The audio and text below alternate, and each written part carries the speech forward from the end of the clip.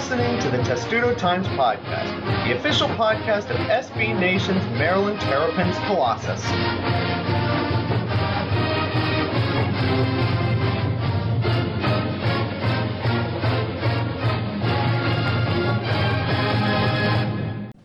Yeah, so, kind of a busy off season. I imagine for you this has to be one of the busier off seasons you've had, I guess. I think it changes, right? After we went to back-to-back Final Fours, we had the luxury of, so many coaches moving on to become head coaches. So I feel like in our sport, as it's ever-changing, it's either hiring new staff. I think where our game is headed, obviously, transfers now are kind of moving into the forefront, kind of like the men's game. I saw an article where the men's game from Izzo that last year they had 800 transfers and this year they had 900. And I think if you do your homework and watch the women's side, this has been probably the most amount. Well, it is the most amount of transfers that our game has had. So. It's not going away, unfortunately. I think it's something that is going to be a constant, unfortunately, which I hate for our game and for programs out there. But at the same point, you got to continue to work through it and do what's best for your program. Mm-hmm.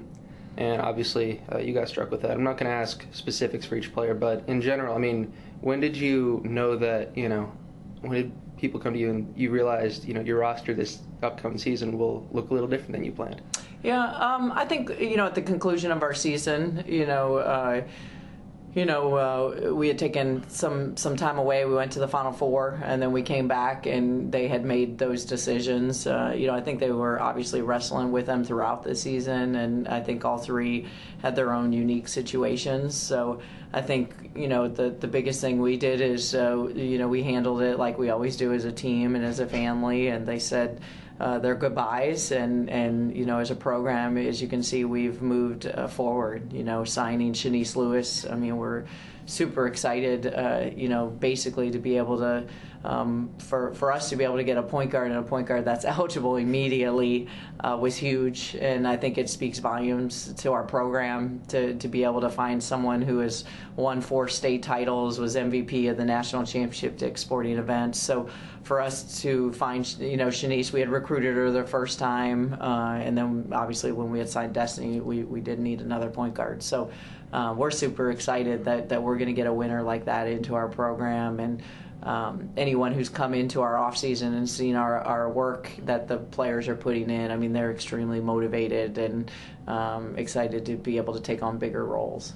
With Shanice, obviously it seemed like a pretty quick turnaround that you guys lost one point guard, added another. Obviously you said you had recruited her before, but what was sort of the timeline of, you guys reaching back out to her and then her coming over and her signing? We were obviously aware of that had been a coaching change made at Illinois, and so it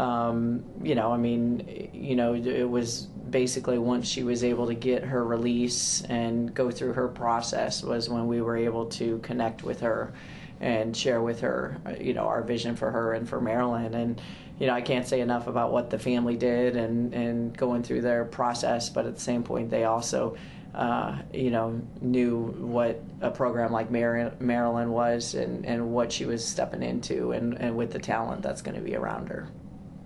And I guess going back to the transfer, obviously, it's not your program that's getting, you touched on that, I think Louisville lost some, Ohio State lost some, other programs, Notre Dame. Seeing players go as well. Is there anything coaches can do to kind of adjust to this or limit this, or is it just something that's happening in college basketball, with the grad transfer and more players leaving on the men's side? No, I think if you were able to, the men would already have it fixed, right? Like the men, have been going through this a lot sooner than what we're going through. So I think, the element of playing time now, instantly, people want to play sooner.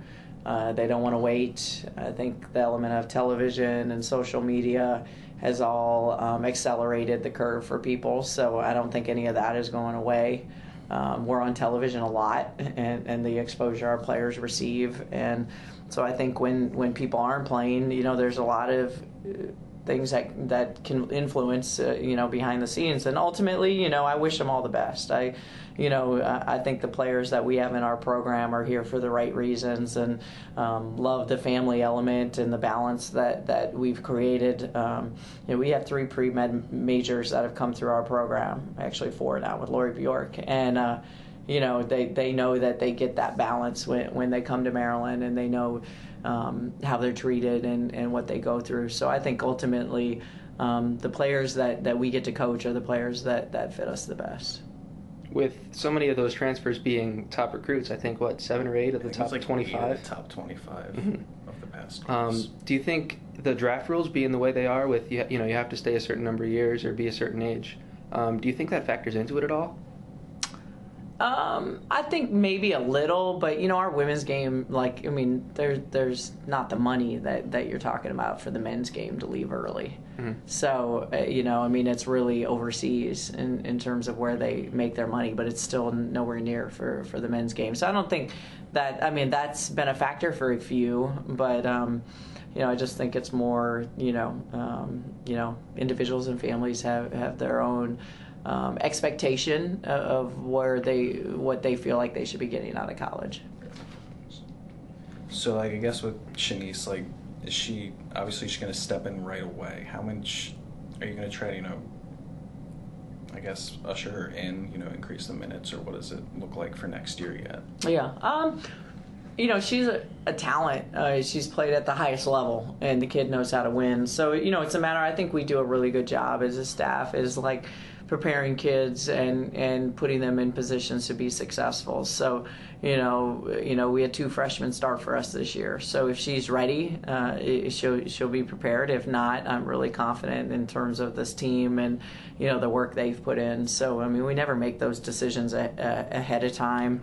Where they're going to fall into, but they all know there's a tremendous opportunity ahead for all of them in terms of what next season's going to look like. But I'm excited. We had these elements, in the past when we graduated Alyssa Thomas, and nobody knew what Shatori and Bree Jones were going to be. Right? They were top 50 players, and they weren't All-Americans, and they put their head down and worked and just left, number 6 and number 8 in the draft. So it's not like we don't have any talent on this roster. We still have a lot of McDonald's All-Americans. We still have a lot of kids that were patiently waiting their turn to have their time. Bree Frazier has just put her head down and worked in the 2 years that she's been here, and she's going to have a tremendous opportunity next year. So I'm excited for those that have been really patient and worked hard in the process now to be able to get their turn. Yeah, and I guess speaking of that, you mentioned Bree Frazier, other players, Steph Jones got more minutes throughout the year. Yep. Kyla got more throughout the year, but now she'll have a chance to take a more scoring role. What do they need to do to, take that next step? I think I am very confident they will. They like championship teams do. We had 2 All-Americans that shouldered the load for most of the year. So the fact that Kyla Charles gave us 10 and 6 behind those 2, she's easily ready for a bigger role. And so Steph Jones is healthy, like you talked about. Brianna Frazier has just needed more minutes. So it's not like they can't score and they can't shoulder the load. They've just been, as a team player, waiting their turn to have more minutes, to be quite honest. Shatori and Bree, as they should have, took a lot of minutes this year that they'll now be getting their turn. Has that been sense of motivation for the players, knowing that Shatori and Bree are gone and there's a lot of time up in the air, a lot of minutes to be had? Yeah. Oh yeah. I think they're fully aware of the next step, which they knew that we were losing Bree and Shatori, and so they've been preparing through the season. I know I've had conversations in terms of what those roles were going to look like going into next season, and that's something they're really excited about. One thing that always interested me was, this whole cycle. After you signed 6 recruits in 2016, Shanice is your first one in 2017, and she, committed way later than everyone else. And you've already moved on to 2018 kids, 2019 kids. So, how did you guys sort of arrive at that was your strategy? Not skipping over 2017, but I guess being more selective. You mean for 17? Yeah. And Well, I mean, I think at the time, we felt like we had a 6-player class that was going to stick and it was going to stay committed to their class, being the number 1 ranked class in the country. So, I'm a big believer of not over-recruiting numbers in terms of what we do. So, I mean, we were loyal to that. But obviously when things changed, I mean, you have to, continue to take care of your program. And, that's what we were able to do, obviously, with being able to get Shanice so late. And you're always out in your recruiting classes with what you're doing. And at the same time, you added Eliana in mid-season. So, I mean, what's the process for adding someone, in the middle of the season while you're also focusing on trying to win games? Yeah, it was a unique situation. I mean, like you talked about, I mean, transfers now are not going away. And, so I think, like we do as a staff is we evaluate every situation for the ones that make sense for us and whether we want to pursue and are they the right fit. We're very meticulous in our recruiting in terms of the right fit and who we want. Sometimes we get it right, sometimes we don't. But, I mean, that's our, we want the right fit for our family. And so she was a great fit. I mean, just, in terms of through the recruiting process, and we're excited to have her playing. And as far as that goes, with her being eligible kind of halfway through the year, I mean, how do you approach that with, here's this half of the year she won't be able to play, but you get other players a chance, and then when she comes in? I'll be honest. I mean, it's a unique situation because, it's one I've never actually had anyone come eligible mid-season. So it will be an element we work through. I just think patiently, like we have day by day. I know Eliana wants to play like tomorrow, and so keeping her patient. But big picture, she'll have that date, and it's a long season when you're playing into March and April. So for us, it's just taking it one day at a time. As I know, before she came here, she was leading Florida in scoring. What should, I guess, fans and people watching the team expect to see her? Because obviously, not a lot of footage of her except if you've been watching Florida. Yeah, I mean, fans are going to love her. She's a high motor scoring guard. She's big. She's versatile. She's about 6 foot. She's going to be playing on her Greek senior national team this summer. So she's done it at every level when you talk about from college through the senior national team. So she's a scorer, like you said. She's going to be able to bring in instant offense, to our team with the offense that we just lost with Shatori and Bree. So she's going to be, our fans are going to love watching. She can slash, she can shoot the three, she can get to the rim and draw fouls. So fans are going to really love watching her play. And I guess with with recruiting, obviously, the team's going to World University Games this summer. How much more time do you have to add to this roster before you got to come back in the summer and start preparing for that? Yeah.